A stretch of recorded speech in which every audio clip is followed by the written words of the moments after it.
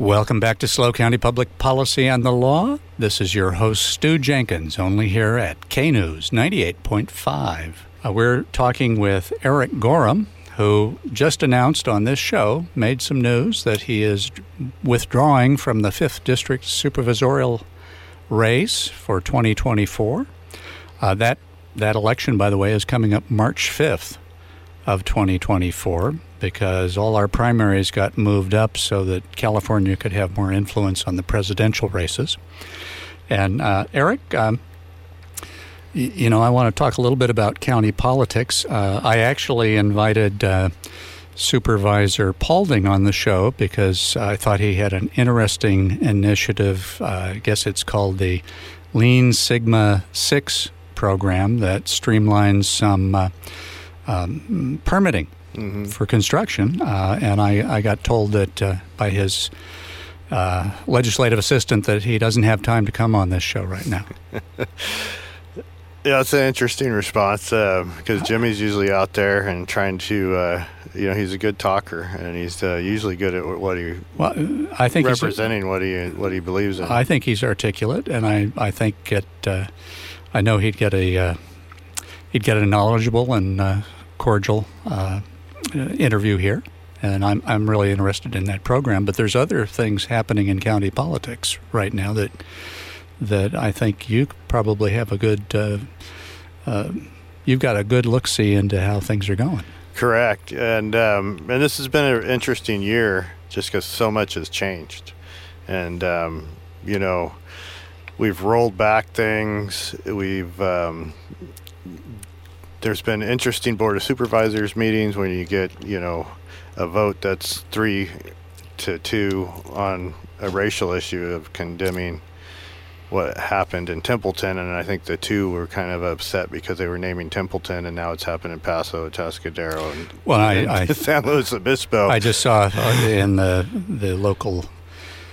last local published newspaper, the Tribune, for this area, that there's a new white supremacist organization forming in the city of San Luis Obispo. Yeah, well, the group itself, I believe, is from the Valley, and so they're pretending to form over here, or what's going on? They're kind of going around different counties and doing this. They're not just doing it here, but I think they're trying to form a group here, but they are not, from what I understand, not actually here.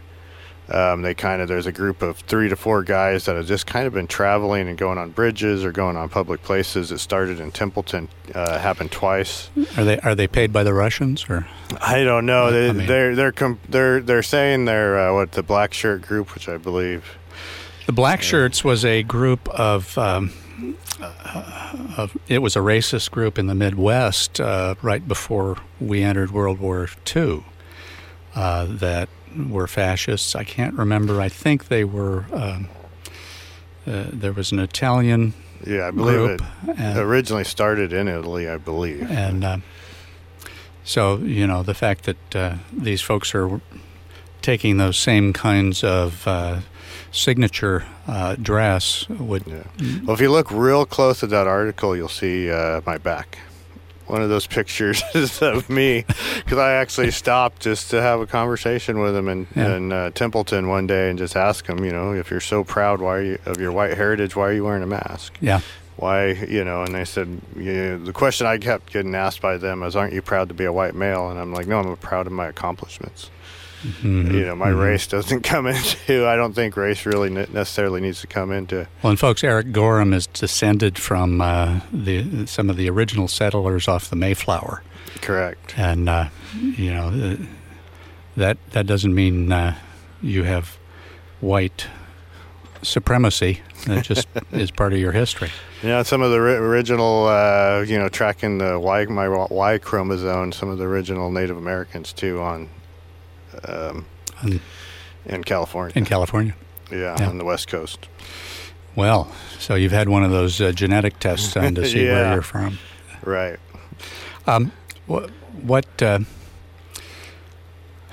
What troubles me about those kinds of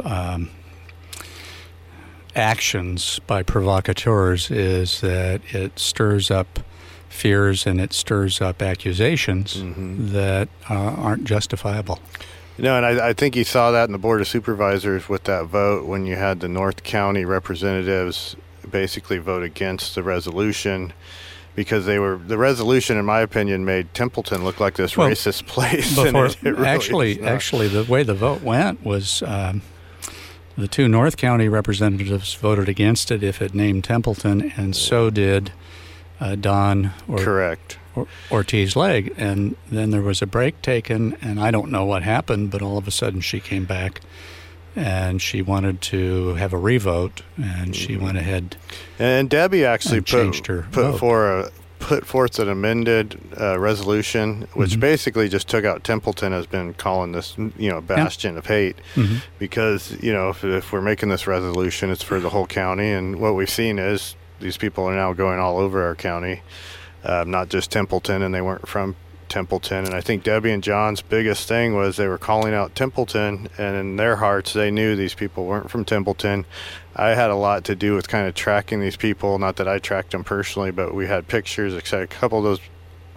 Anyway, we found out pretty quickly they were not from here, and Debbie and John knew that, I believe, and dealing with law enforcement, which I'm sure they did because we had given them photos of what car and with them without their masks on, etc. Okay. They decided to go across the street and have coffee afterwards. So they got caught.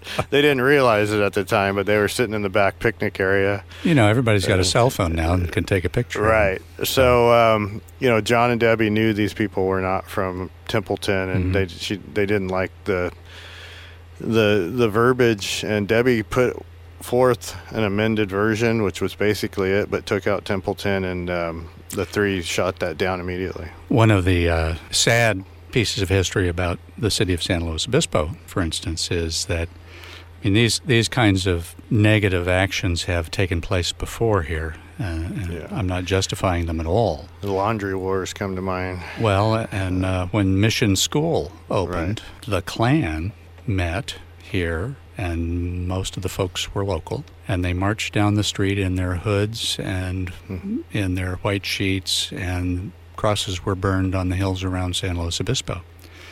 And I think most of those folks are gone now, but I know almost all of them, the few that I knew, repented of that in their older years and realized that was just a cruel and terrible thing to do. Right. So that's what else is going on in SLO County politics. Well, we're seeing this new.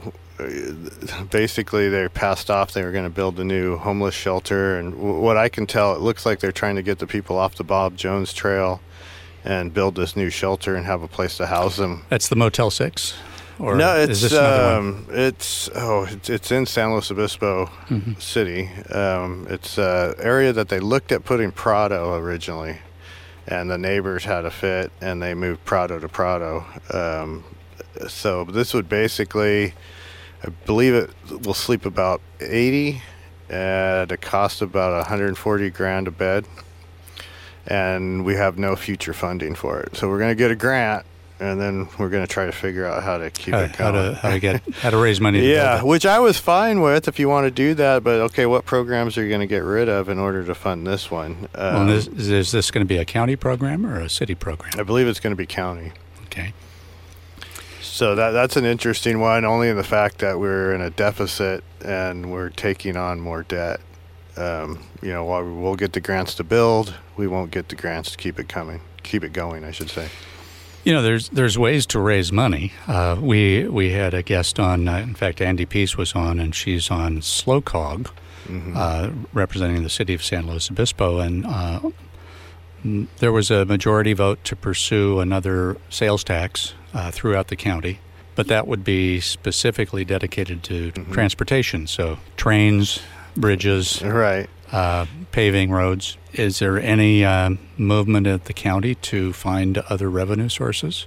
At this point, no. I mean, they just passed, voted on building it and acquiring the property. I think the neighbors, I think they're still going to be upset.